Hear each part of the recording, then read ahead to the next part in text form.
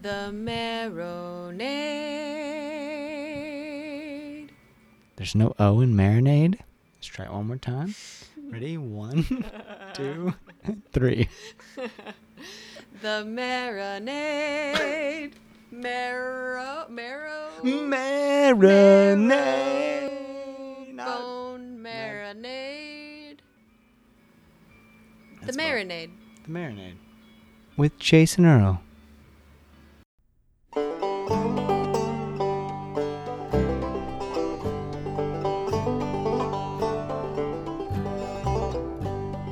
Sometimes I feel like my shadow's casting me. Some days the sun don't shine. Sometimes I wonder what tomorrow's gonna bring when I think about my dirty life and time.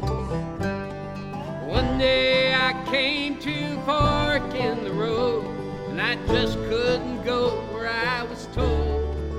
Welcome to The Marinade with Jason Earle, a free-flowing conversation about the creative process with creative people. This is episode 70, and our guest is John McEuen. John is a songwriter, author, and one of the best banjo players in the world. He is most known for his work with the legendary Nitty Gritty Dirt Band, with whom he has won Grammys, become part of the first American band to play in the Soviet Union, and broke all kinds of musical barriers. Just an incredible life this man has lived, and I'm so excited for y'all to hear our conversation.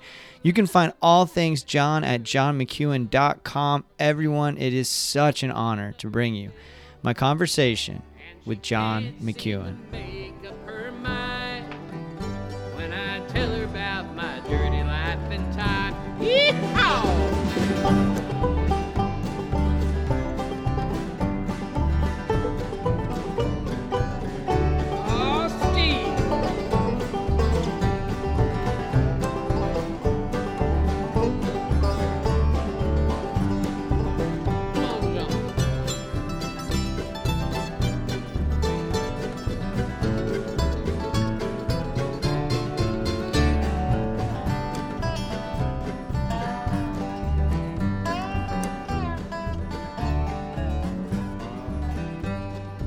Also, I've made progress in your book, so I'm excited to hear some of those stories. So if I can just get you talking about stories, that would be really cool, because I just read the one, there's a story about you're with the Nitty Gritty Dirt Band, and you're playing in, I think it was a festival in Ohio, and a huge star-studded lineup. Willie was there, if I remember this story correctly. Hank Jr. was there. There's all these big names, and a woman began dancing sans clothes in the middle of the crowd. That story about that girl at the concert, that was really kind of embarrassing for her. But what it was is we were up on stage playing Battle of New Orleans, and this girl out in the audience about 150 feet out, maybe no, 100 feet out, naked, totally naked, in the middle of a country music crowd of maybe 30,000 people. And she was swinging her hair. You would have thought it was Woodstock, but it wasn't. It was only about 8 years ago. And she had these people kind of giving her a wide circle, but then they started closing in and trying to stop her. And she reached down between her legs and pulled out the only weapon she had. And it was the wrong time of the month, and she started swinging it around and around, and people were getting away from they didn't want to. It's kind of embarrassing, that my book, The Life I Picked, is not all like this, but this was. So she was separating the crowd, but then her ammunition started drying up, and when it dried up, the crowd closed in around her and picked this naked woman up on crowd surfing style and got her moving towards the front of the stage and dumped her over the security fence and fired our guns, and the British kept coming. it's going on, the Gulf of Mexico, and they dumped her over the fence, and the music was hot, the day was warming up, but the show was hot, and it was like the security guards came and moved her away. Oh, that's great, man. There's so many. I didn't write home about that. I didn't even tell anybody. Well, there's so many great stories in the book. The book's The Life I've Picked, and I've been reading it. It's really wonderful, and you've lived such a life. I mean, you've picked such a life, John. And I want to talk about the book and how it came together. Sure. What first of all, I guess, what was the inspiration to write it, and then what was your process like? Well, it was a situation where I was doing 95% of the interviews with the Dirt Band because, one guy, the game is on, I can't miss the game, or no, man, I'm really tired, or I've just ordered some food, or I want to go eat, or I don't do one of the guys I would rarely take to an interview. He had the same 3 answers every time he went, and there was more to talk about. I love meeting people. It's good to find the people that are playing your records. So in the course of that event, I did about 10,000 interviews. Wow. Maybe 9,400, but I did another 2,000 in the last 10 years on my own, for my own shows, solo shows. And, if you're out of the road working, and it's 1977, and you're doing 10 dates, each one would have at least 2 interviews. So there's 20 dates. And one's a radio, one's a newspaper. So the radio people kept saying, oh, man, you ought to have those stories written down. You ought to write those stories down. They said that for 20 years, starting around 1970. And I didn't have that many stories, but I did have some. By then you already had a bunch, really. Well, by 1980 and 1985, I had a bunch, and I wrote them down. And in the 90s, I kept writing. Quite a thing to be in the Nitty Gritty Dirt Band and to leave. Well, I had to leave. I was getting divorced. I had 6 kids. I was blaming it on the band, which was partially true. And the night, maybe you got to that part. The night I separated from my wife, this is in the 80s, I said goodbye to the kids and said, I got to go live somewhere else. And I walked into a grocery store about 5 hours later because I was hungry. And right when I walked in the store, Mr. Bojangles started. and I went, this is going to be good, a book someday. And when I'm going the next little while to go pick up my kids, Dave Mason's yelling at me, there ain't no good guys, there ain't no bad guys, there's only you and me, and I said, well, with tears in my eyes, I said, this will be good in the book. So the book started coming together, and right now it's at a happy space because, the book's at a happy space. I may not be. My brother, who has been a mentor, fellow musician, manager, photographer, record producer, all those things to me, passed away a few days ago. And I'm trying to deal with that. But you want to hear about my book and my life that I describe in it, he's a big part of that. Pops up every now and then. I'm so sorry for your loss, John. And if we need to reschedule, man, we can absolutely reschedule. No. Okay. Yeah, okay. I have been writing. It's very strange because I've written a bunch of obituaries for people, and I'm writing this one. Oh, wow. But Bill was a record producer, television producer, film producer, studio owner. He works with the Nitty Gritty Dirt Band, Steve Martin, Pee Wee Herman, Steve Landesberg, a band called Starwood, a band called Louisiana's LaRue, Robert Schimmel, the Sunshine Company, and the Earle Allman Brothers. And he didn't just work with them; he managed them. He got them record deals. So that's a good thing to speak about proudly.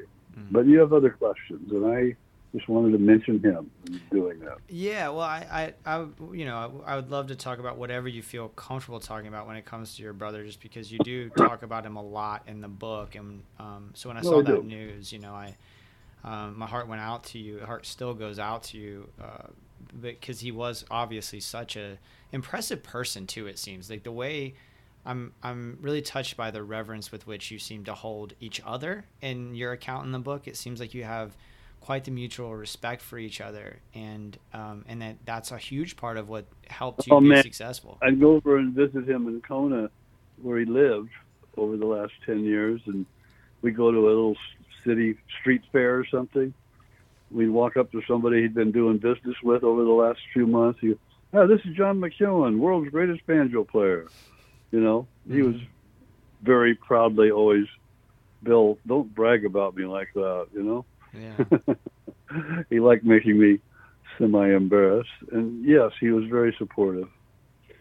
We had a great time together. Sorry for interrupting. Go ahead. No, I love it. I mean, that's what I'm saying is that whatever you're comfortable talking about in terms of that, I definitely want to hear about, and I want to hear about whatever you want to talk about too. I mean, that's part of what I love about this show is it's free flowing on purpose, right? So I certainly have questions written down, but wherever we go, we go. So we can go. Yeah, so we can go wherever we want to go when it comes to that. With the book, and it's really kind of an intimate account in many ways. Like you're really open in it, and I'm curious about how comfortable you are being so open to. I mean, you're opening yourself up to whoever picks the book up, right? So how comfortable you are. I just tried to tell what I saw, what I experienced from my viewpoint, the Dirt Band stuff that's in there, the things about Nitty Gritty Dirt Band with which I had spent 50 years. And, I tried to look at the good side. I'll tell you the truth. I finished the manuscript, and I did a search in my computer and for the word prick. I went and took those out. And asshole, I took that out. They didn't need to be there, in referencing other people in the group, because everybody thought each other was that. At different times, everybody would, except Richard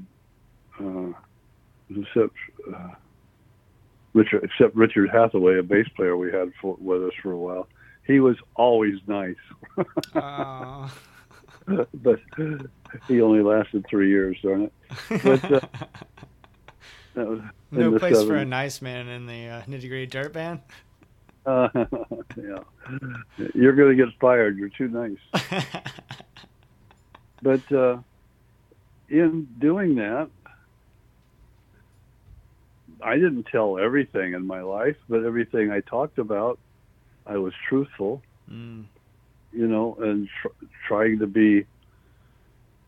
My editor helped me a lot. Steve Martin was reading my stories. I'd send him one, I'd send him another. A month later, I'd send another one.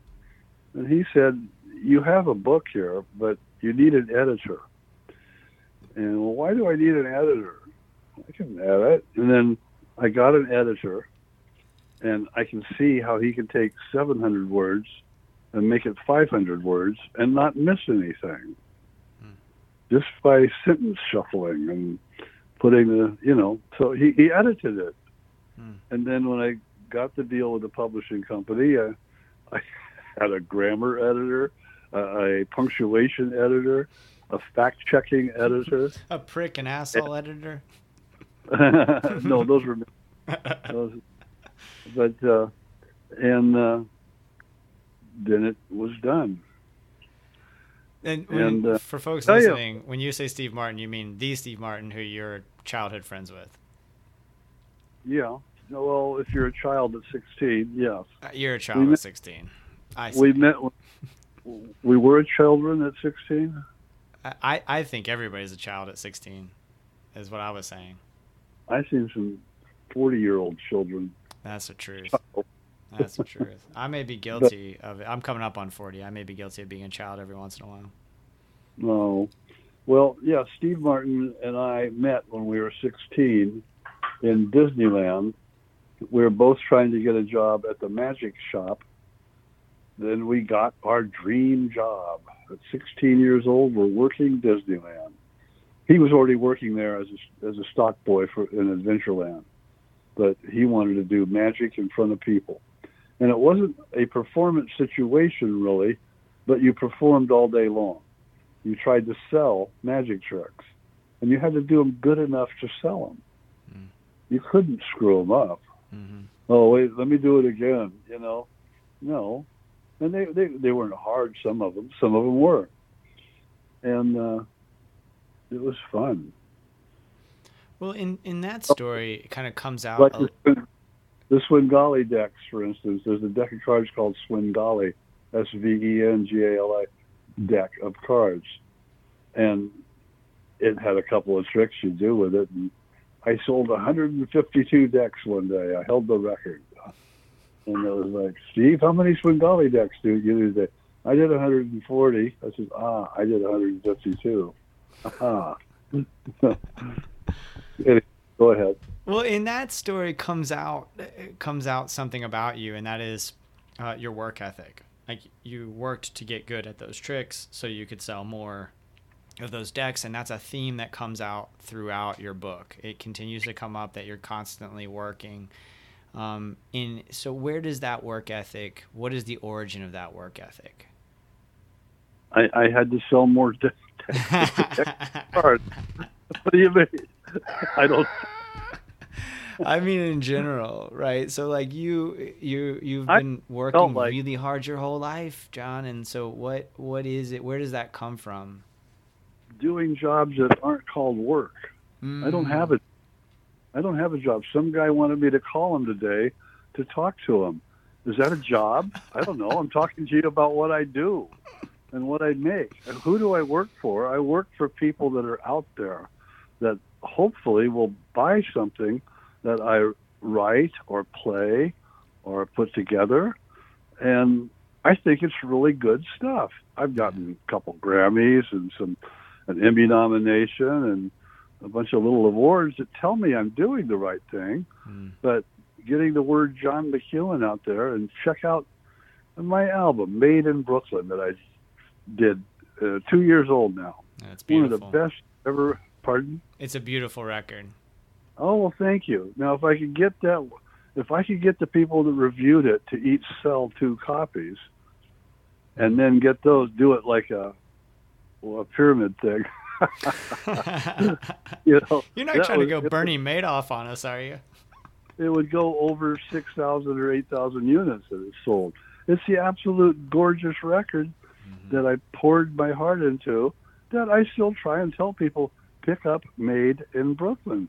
It's all recorded with one microphone, and I use a bunch of people, for those that are listening, David Blomberg and Carter Cash, Jay Ungar, the fiddle player, Andy Gessling, the multi-instrumentalist from the band Railroad Earth, Martha Redbone, John Cowland from the Newgrass Revival, Steve Martin. He plays on a what's the guy? Come on, John. What's the song? A Warren Zevon song. Excitable Boy. Matt Kartsonis, who's a guy that works with me.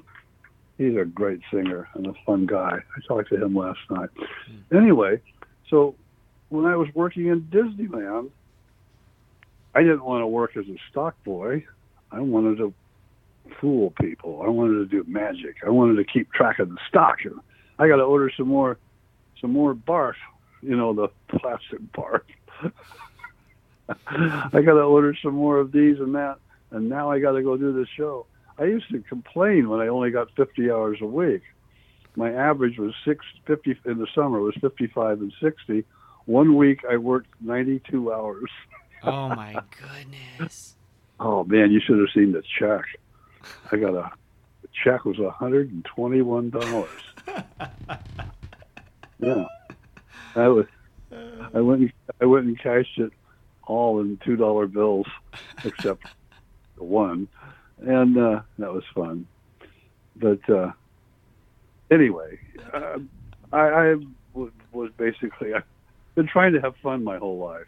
Oh, that's and great. if you're doing something that's fun, and it's something you choose to do, that you want to make a living out of it, just get it out there. Do it enough. Hopefully, if but you have to produce something. I do know that. Right. And you have to, if you get known for producing something, you have to keep doing it. Mm-hmm. Well, and some part of the production too, the fact that you're in this world from the 60s all the way through today, where you're in music and you're around these incredible musicians. I mean, your book is full of these just wild stories about, Gary Busey playing drums on a session and all these things. Well, yeah. That go ahead. Sorry. But see, he was just Gary Busey. He was Teddy Jack Eddy, his nickname. Yeah. He hadn't done. He was on his way to Austin, Texas, to start the Buddy Holly movie, which started his film career. And he was a drummer that was becoming an actor. And he was a good drummer. And we were recording in Leon Russell's house, which is pretty far out in itself. But yeah. I'd known Leon since 1966. Wow. And it was fun. I couldn't believe it. Leon Russell's house in the basement. The studio was in the basement. It was a big mansion. They had to tilt it on its side about 20 degrees and build the studio underneath it and then drop it back down on top of it. And he was in his heyday. Yeah. And, hey, Leon, can I use your phone? I got a call from, man, there's a phone out down the hall there. I go down the hall and there's a payphone. He knew musicians. Because that's back when it would cost to call long distance. I spent $3 on a call home. He didn't spend time. It seems like you and Leon, from what I tell in the book, though, you guys really you guys seem like friends. You seem as if you and Leon Russell. It seems like you got along really well. I was his favorite banjo player, and he was my favorite piano player. And yeah, we encountered each other at least 25 times. I hired him for 5 different shows, and let's see. And in addition, I sat in with him on another 5 or 6 or 7 shows, played 3 or 4 songs. And it was really fun. It was always fun. He did not stop. He made it rock. I played fiddle and banjo, and it was really fun. I felt like I was a little part of some of that mystique of the 70s. And I was like Forrest Gump with a banjo or a fiddle. I was just going along. Well, it's my turn. I better make it look good, Wow, that's a really good analogy. Like Forrest Gump with the banjo. Like you're in everything, right? So some of those stories, like, and again, for folks listening, the book is absolutely worth your time. It's really a delight. But some of those stories, yeah, it's just like, it's so interesting how many people you were able to. So how many people who were even heroes of yours that you were able to charm into, or because of your talent they wanted to be a part of these projects that you did? But then you also talk about your perpetual insecurity at some point in the book. And so how do you balance those? How do you end up going, I'm going to go and ask, Roy Acuff to be on my, in my life or whatever? Earle Acuff for us. Yeah, and also Earle, for that matter. Well, Earle, yeah, okay. Well, I'd gotten to know him for 6 months, and one night I said, I got my nerve up. Mr. Scruggs, Earle, can I ask you a question? I was wondering, Earle, do you think, would you Would you? Yes, John. What is it? I said, would you record with the Nitty Gritty Dirt Band?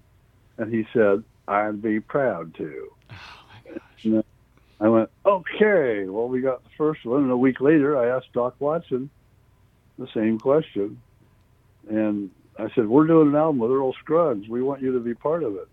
We weren't doing an album. I was there by myself. But that wasn't too far off of a line of bullshit, but it was, excuse me, are we on radio? No, and you can say whatever you want. Okay, well, it wasn't too far off the mark, but he got on the phone with my brother. They talked for 15 minutes, and Bill McEuen, my brother, put Doc together, and then I talked to Bill later. He says, I'm going to get Merle Travis, see if he wants to do it. And then I asked Earle if he'd get Maybelle Carter. And 3 weeks after those questions were asked, the end of June, that's when we told the Dirt Band.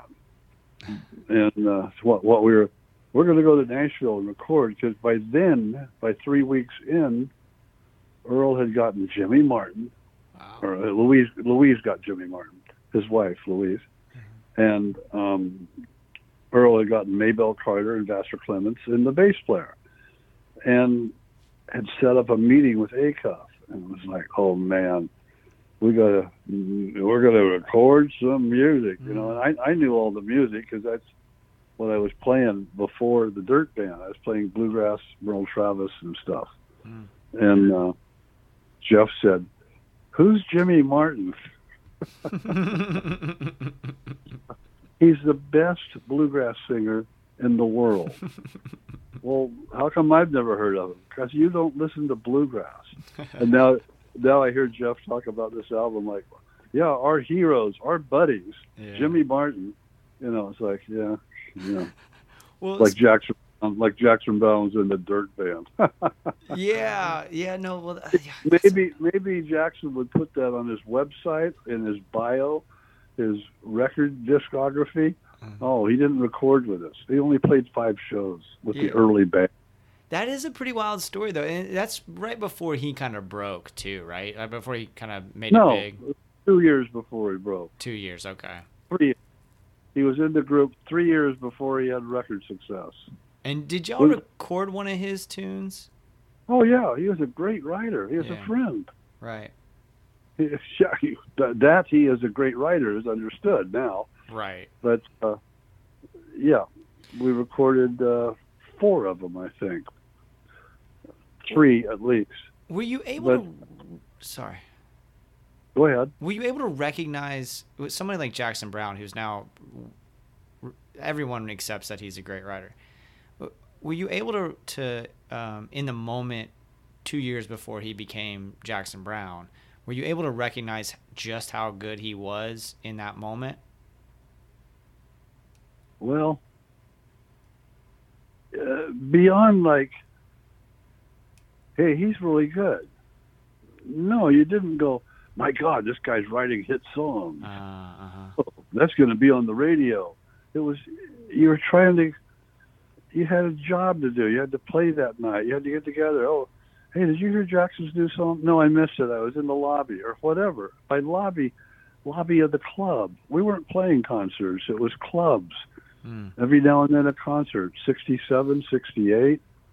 And then you'd end up at the State Fair in Arizona, make a lot of money, and go home and play the Troubadour, And so Jackson was playing folk clubs, and you'd end up there sometimes. And then by 69, and the concerts started, there just weren't as many venues as there have been, now in the last 20 years. In L.A. in 1966, there was maybe 2. Wow. The Ice House and the Troubadour. Wow. And then, the Ash Grove. The Ash Grove was a folk music club. And that's now the Improv, the comedy room. And there wasn't even a comedy room. Was a Whiskey A Go-Go still there? Yeah, say there was a Whiskey A Go-Go, but that was a Whiskey A Go-Go. Yeah. They're going to have rock band and dance band and stuff like that. Yeah. I went to see the Allman Brothers there when my brother Bill brought them to town. He got them a gig there, but they weren't the Allman Brothers. They were being called the Hourglass. Mm-hmm. And, it was an interesting time because they were just barely, I think they made $100 a piece, but it was an interim thing. It was scrambling. I don't know why these people did it. The Dirt Band was making maybe $150, $200 a week. Wow. Each, Yeah. In 67, 68. And then we would make a record, and we get a couple thousand from that, but it had to last for 2 months, 3 months. And you had kids pretty early. No not at that kids. point? Okay. 1970, I was the first one to have kids. Okay. Have kid. But by 72, 73, we're in Colorado. The Uncle Charlie album, our fifth album. Which is my favorite. It's so good. Oh, it is. Good. It's a favorite of yours, yeah. Of the Nitty Gritty Dirt Bands, I should say. Sorry. Yeah, well, it had House at Pooh Corner, some of Shelley's Blues, and Mr. Bojangles. 3 hits off of one album. Mm-hmm. That put us on the road, got the career going good, and then I asked Earle if he'd record. And since he said when he met me, "Hey, Earle, why'd you come see this band?" His son Gary was driving to the Opry with his family, and he said, "The Nitty Gritty Dirt Band's at Vanderbilt tonight. You guys want to go?" And Earle and everybody, "Oh yeah, I'd love to see them. They've got that Uncle Charlie album, Oh, cool. And Earle had heard it. I'd recorded Randy Lynn Rag on that album. It was really lightning fast bluegrass tune. And I gotta say, I'd recorded Randy Lynn Rag, one of Earle's songs on that album. And I said, after introductions and some time, 15 minutes, I said, "Earle, why do you want to come see us?" "Well, I just wanted to meet the boy who played Randy Lynn Rag the way I intended to." Wow. Oh, I'm going to use that for the rest of my life. What a compliment. How do you react to compliments like that? That's a hell of an endorsement. Well, it was a nice thing to say, and you're just saying that, but I did play it good. I played it in front of them, and with Gary and Randy Scruggs backing me up, and we burned it again. It was good. Wow. Earle sitting there 2 feet away. But I play better under a spotlight than I do with when I'm recording. If there's a red light on, I'll play better. If there's an audience, I can play better. It's I don't know why, but after all these years, I've found that out. Yeah, that why was going to be my question. What do you think it is about that? I don't know. Fear, maybe. Gary Scruggs told me, "I love to see you when you're improvising and you're trying to do something new, and I can tell you're going to screw up, and then you do something better than what you intended." I said, "You're the only guy that's ever caught that, Gary," and that's exactly right. I will think that I'm going to do something clever, and I go, "Oh no, I got to get out of it," and I'll get out of it with something better. Oh, that's interesting. There seems like there's a good lesson there for performers in general, that maybe there's something to hold on to about the idea of if you're starting to go the wrong direction, almost chasing it, right? Almost chasing it in a different direction, or I don't know. Like, is there a lesson there? Listen to the music, man. Don't try and plan it all out, but get it planned out enough that you can follow it for a while. There's some things that I play that are planned out completely, and I can execute them and stuff, but that's that fast improv type of deal. Right. And it happens more with a fiddle, I think. But anyway, next question. Why more with the fiddle? It's easier to stop and start. A banjo is, I don't know, maybe that's it, easier to stop. And so, it's easier to go, dang, ding, ding, ding, ding, ding, ding. On the banjo, you can't go, dang, ding, ding. It's like, what is it? You start playing there already. You got to go, diddle, diddle, diddle, diddle, diddle, diddle, diddle, diddle, diddle, and Speaking of fiddle, and you mentioned Vassar earlier, I have followed a lot of things he's been involved in for a long time, and he's kind of like one of the patron saints of Spirit of the Swanee Music Park, which is my favorite place on earth. And so I've always wondered what Vassar seems so revered by people who knew him. I always kind of wondered what it was like being around him. Oh, it's like being around maybe a carpenter that could play great piano. Or maybe it was like being around a normal guy that was a genius at something you had no idea. If you met Vassar, he would have been asking questions about you. Say, well, what do you do? Oh, that's interesting. Oh, you sell potato chips? Okay. I've always liked potato. How long can they stay on them? And you ask him, oh, I play the fiddle. But he could play the fiddle so good, he could play things that even he couldn't play.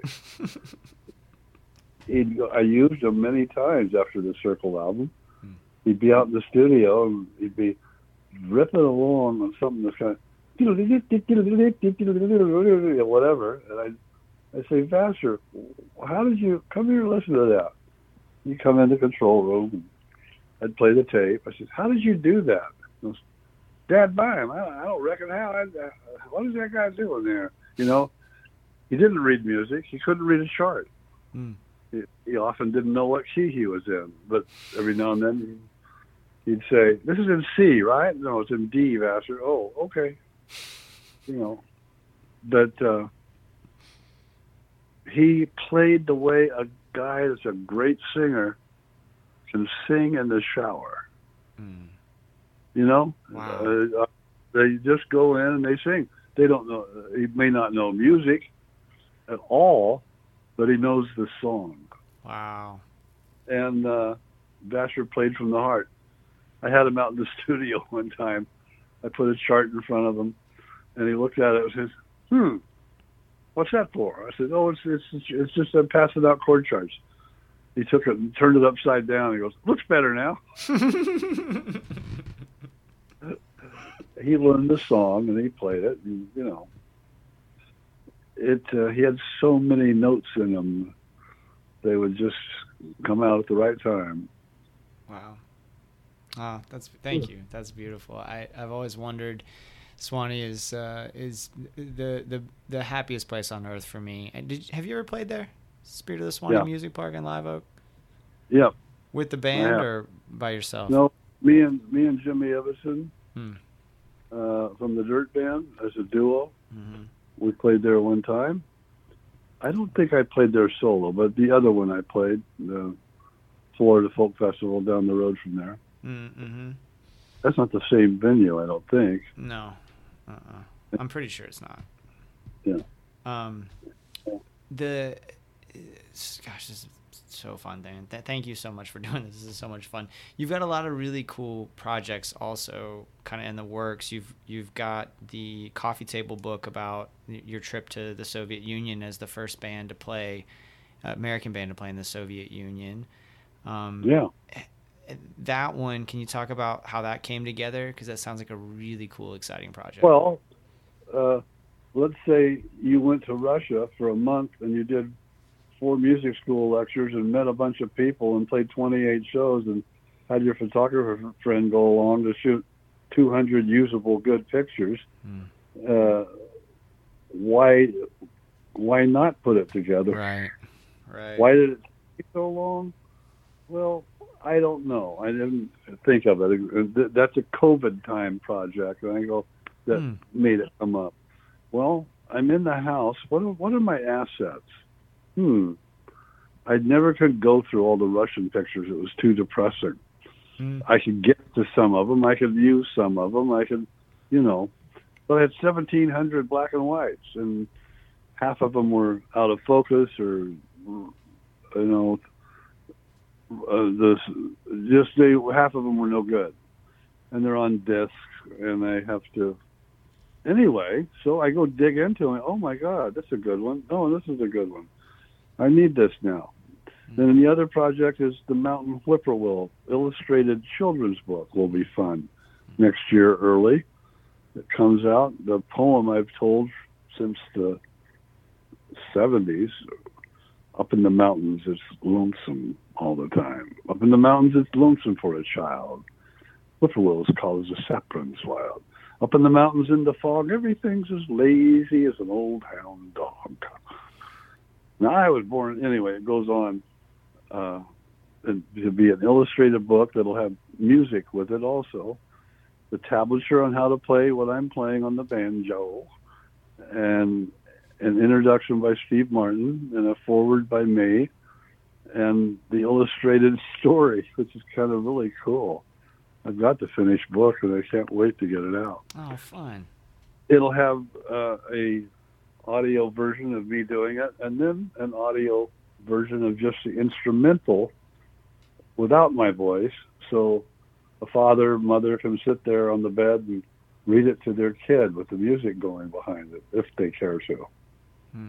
Or the kid can look at it and practice, and Right. And then there's the 50-year book of the Circle Be Unbroken album. The Circle album is going to be 50 in 2022. Wow. And the Will the Circle Be Unbroken album has been number one. Well, right today I think it's number 1, 3, and 5 on 3 different Amazon charts. And I got to get that 5 back up to 2 or something. So if you're listening to this, go out and buy a Circle Be Unbroken. Will the Circle Be Unbroken? Just put it on Amazon and look at the top of that chart. And it's a great album. It's the Dark Side of the Moon. It should be called the Dark Side of the Banjo, maybe. That's the one we were talking about earlier that features Roy Acuff, Mother Maybelle Carter, and Merle Travis, Doc Watson, Pastor Clements, Jimmy Martin, Earl Scruggs, and a few Nashville pickers, and the Nitty Gritty Dirt Band, which was Les Thompson, Jim Ibbotson, and Jimmy Fadden, Jeff Hanna, and me, John McEuen. And it was 34 songs recorded in 6 days, and finished. Wow. And it's in the Library of Congress and the Grammy Hall of Fame. Wow. And It led to some cool stuff for you too. Like it led to you staying at Johnny Cash's place in New York, right? Or wherever it was. Like it led to some other connections, if I understand it correctly. Like those relationships and that record built other opportunities for you. Well, just follow the line, John. It was laying out, and by the 80s, 20 years later, I'm out playing, and Marty Stewart is playing with Johnny Cash as a musician because he fulfilled one of the conditions that you had to have if you're going to play with Cash. You had to be shorter than him. It's a fun detail from the book. I had no idea that was true. Oh, is that in the book? It is, yeah. Oh, hope I don't get busted for. Well, he's dead. Yeah. Anyway, Marty's shorter than most people, though. Marty Stewart. Yeah. I'm paying $50 a night, and he's playing with me because he loves it, and I'm covering his expenses, and he's making a little money. And I said, look, I'll pay you $100 a night for this weekend I've got coming up in the Northeast if you can get the Cash apartment in New York for a couple nights, because that'll save me $400. No, it'll save me like $300. And I went to pick him up in Poughkeepsie, which is funny in itself. picking his feet in Poughkeepsie. And I sat in with Cash that night. Wow. And Marty said, "Don't let it go to your head sitting in with Cash, because I've been with him 2 years, and so far I've seen a couple people sit in, a drunk and an 8-year-old girl." But Cash said yes, so we got the apartment. Wow, that's so fun. And I flipped a coin to see who was going to get the bedroom. Now, Marty didn't know I'd worked at the magic shop. I knew I wasn't going to lose. I made him think he saw a heads, and he goes, "I'll take heads." Well, it was a tail. And it was tails. And I got the bedroom. Ha, ha, ha. And should I go on? Yeah, I think it's a pretty good... The next thing that transpires is pretty good. I got the bedroom, and we're getting ready for bed. Marty's in the living room watching TV. I'm in the bedroom, and there's this armoire there. And I open it. Wow, there's 2 men in black suits and cleaner's plastic. And, oh, that's June Carter's nightgown. A nice little, nice long nightgown. She's a tall woman. I held it up to me, and it's like, yeah, that's really nice. June Carter's nightgown. It fit like a glove. And I couldn't resist being able to say, I wore June Carter's nightgown.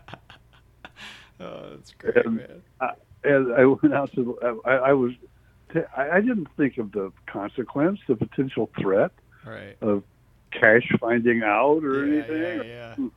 I went out to the living room, and Marty's watching TV, and he is not one who moves fast. And I put my leg up over him and says, "Hey, big boy, when's the fun begin?" He looked at the nightgown and looked at me and yelled and jumped up and ran into the wall. And so that was fun. That was fun. Most of the fun I've had on the road has been away from the Dirt Band. Oh, interesting. And I found that interesting in reading this. Yeah. But that's even away if it's during the day, But, if the Dirt Band was on the road, I'd go away, or I'd go sit in with somebody, or I'd go do an interview. I'd do a lot of interviews to get away from everybody thinking they're special or heavy or I've got a hit record or whatever. Yeah. I'm just a guy out there. I'm playing music. I'm playing music that should put me in the best Holiday Inn in your town.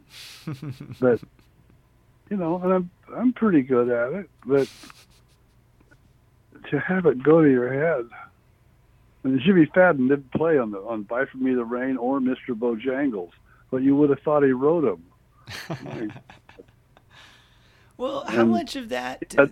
I did, but how much of that relationship, the struggles of that relationship, was that those guys were on drugs or boozing and you were sober? How much was that with like their behavior because of their substance use? I don't know. Yeah. Substance abuse went away by 1988, I think, or 90 or something, and everybody's been clean for a long time. But sometimes it would just amplify what was already there. Oh, okay. Sometimes it would just whatever. Yeah. It's just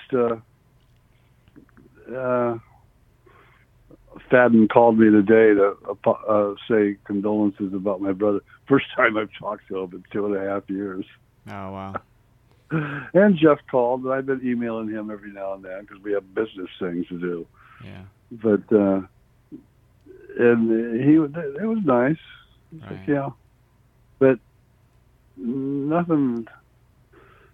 It's a part of what I have done, Nitty Gritty Dirt Band. A good part. And I I did some good things. I recorded 11 solo things within the structure of the band over the years. Opus 36, you know that song? Tung, teedalung, tung, tung, teedalung, ting. Yeah. The banjo song. Uh-huh. I recorded that. I recorded several things on subsequent albums, all in one take. I was the only one in the studio. Bill, my brother, producing Uncle Charlie, for instance. Mm-hmm. I'll be in the studio at 11, and I should be done at 11:10. Mm-hmm. And I wanted to do it like that, and I did. Yeah. And I was really proud to do that. And other things I did one take. Right. And it's not bragging. I knew the song. It was something I'd written. Well, but you also did the work. You know, that's the other thing I think, again, that I want to come back to again and again about what I picked up from reading your book and in talking to you as well, is that you really are dedicated to your craft. That clearly comes through. Doing the work is very important to you, and so you're more likely to get that one take because you do the work. I thought it was fear. Well, John, this has been such a pleasure, man. We always end on what you're getting down on, like what kind of music you're listening to, or a film you've seen, or something you've read recently that excited you, or a painting, or anything you've been consuming art-wise that has you excited. I hated that Frankie and Grace ended on Netflix. I don't know that one. Oh, it's a great show with Lily Tomlin and Jane Fonda. Okay. And it really is hilariously funny, as is Schitt's Creek. With Eugene Levy is one of my favorite comic actors. Yeah. And they put a great. Those people deserve those Emmys. Yeah. If they win constantly, but that's a great show. Nice. Okay. And Handmaid's Tale. Oh, I've been watching a lot of Netflix this last several months. Yeah. Handmaid's Tale is happening right now. Oh my gosh! Did you read the book Handmaid's Tale, Margaret Atwood's book? No, I just saw the series. Man, book is but I saw devastating. 3 and 4 a night. Yeah, it's so good. I went through the whole thing over a period of about a month. Yeah. Cool. Yeah, it is good. Yeah. And music, let's see. No one in particular, just I'm kind of on hold with that, trying to make sure I keep writing some new things. Music to me is like a magic trick, because I started doing magic first, maybe. I did magic stuff for a couple of years, and then music came along. But you practice to do a magic trick, you work on it in front of a mirror, you get it down, and then you have to go do it for somebody. Otherwise, it's nothing. Well, I got that one down. Okay, next. Right. And music has been the same. I'd sit around my house and play. Oh, that's a nice lick. I can't wait to. Oh, I'm not going to be going out for a while. Well, I'll try and keep myself in tune for it. I'll practice. But so I like what I play, and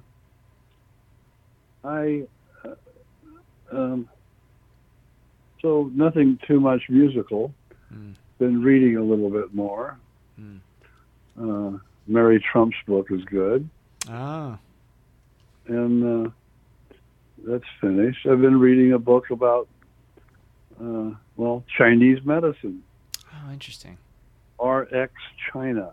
Read that, and then ask yourself, what? What? You mean if our troops are out in the field and they get a certain type of infection, they have to order the drug from China? Wow. 85% of our antibiotics come from China. Wow. 90% of another thing. All the heparin, a blood thinner, most of that is from China. And so and that started around 2004, 2005, with Chinese getting control of pharmaceutical manufacture and not keeping up on the requirements. Just read RX China. All right, I'll check it out. Yeah, that sounds interesting. Yeah. That sounds like something I'd be into. I can read that kind of stuff for a half hour, but then I got to go do something else that's fun. Right. The responsibility to do things, find things, play things that are fun. Because people are waiting, I like to believe, people are waiting for them. Right. And somebody's got to do it. Maybe that part is me. Right. You know. Can you hear that? I can, yeah. Well, good. Oh, nice. Let me put this down here. Cable down here.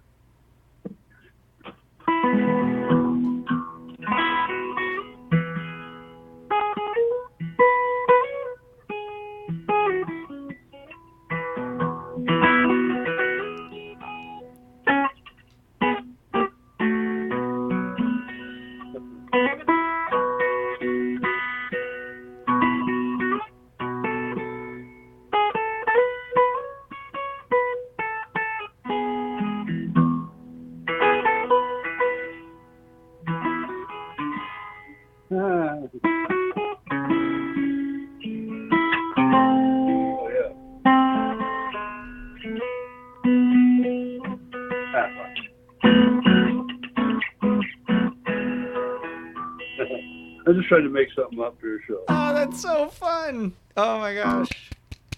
It's something I already made up.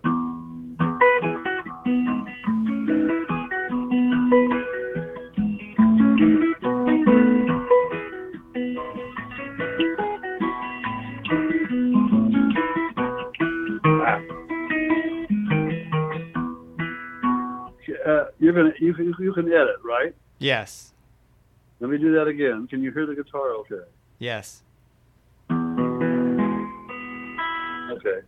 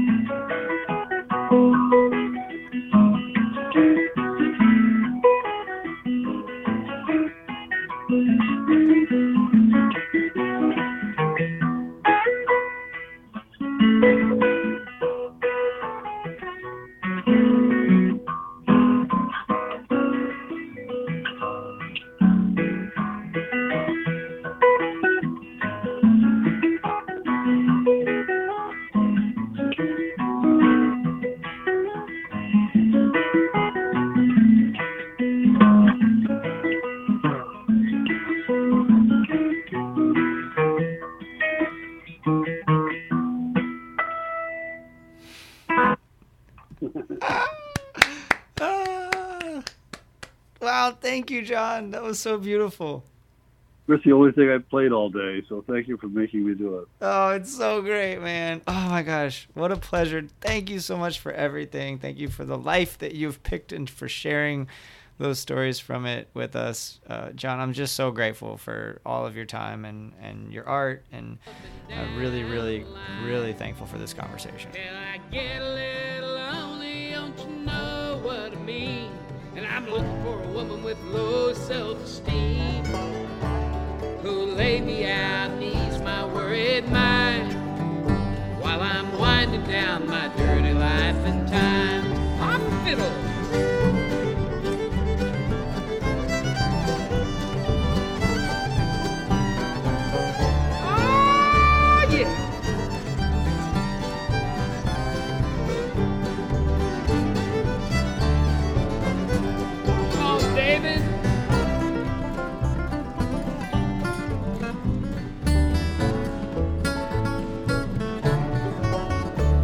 She'll lay me out and ease my worried mind while I'm winding down my dirty life in times.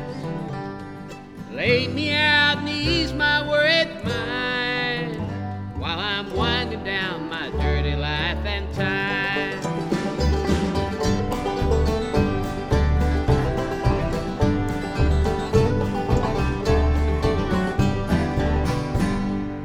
John McEuen, y'all. Thank you so much, John. Thank you all for listening and supporting the show. What a life that man has lived. Head over to johnmceuen.com to keep up with all things John. Follow the Marinade on Instagram and Twitter or at marinadepodcast.com.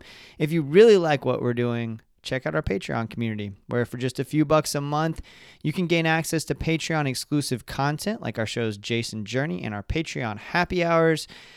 It is a community where we celebrate creativity and encourage each other. If you can't swing it, just tell a friend about the show, give us a rating on your podcast app, and be sure to subscribe so you don't miss an episode. All right, y'all. It's time for what I'm getting down on, the segment of the show where I talk about the art that is inspiring me at the moment. Stephanie Lambring, y'all. Look that up if you haven't. Shout out to Ben over at Records Revisited, the Records Revisited podcast, for this recommendation. The record's called Autonomy. It is devastating. Make sure you're in the right emotional space before you listen to Stephanie Lambring's Autonomy. It feels like a good therapy session. Do it. Listen to the record. It's beautiful. I can't say enough about it, and I'm 100% going to reach out to her and see if we can get her on the show. I have a feeling we'd have a lot to talk about. I've also been heavy into Will Kimbrough. I've listened to his music for a long time and wanted to catch up with him at Swanee a few years ago, but I just was too busy at that time. I fortunately had too many things lined up, but he has a new record on the way, and it is wonderful. Will was gracious enough to agree to do the Marinade, and so we will be chatting on Election Day, which I did not think about. I already sent in my ballot. Did you? I hope you did. If you didn't, I hope that you're voting early and safely. And if you didn't do that, I hope you're showing up on Election Day and getting these motherfuckers out of office. Please vote, everybody. But we are going to talk on Election Day, which is kind of wild. So I'm sure we'll mostly focus on the weather. One thing that I've done for a long time that I started doing again, and this is somewhat creative and somewhat art related, I suppose, is I like to watch specifically baseball, but it works with any sport. I like to watch baseball on mute while music is playing. And there's just something so poetic about baseball in general, which I've talked about with numerous guests and on the show many times. But listening to the right music, pairing it just right, kind of adds an air of extra drama to the game, even when you have amazing games like we've had in the World Series so far. So I highly recommend it. Even if you're not a baseball fan, just put it on while you're listening to some music and see if it makes a difference for you. I'm reading a book that I'm crazy about. It's called A Gentleman in Moscow, and it's by Amor Towles. And it is so good, y'all. It is so good. It tells the story of an aristocrat in newly Bolshevik-controlled Russia who's sentenced to house arrest in a grand hotel, the Metropole, across from the Kremlin.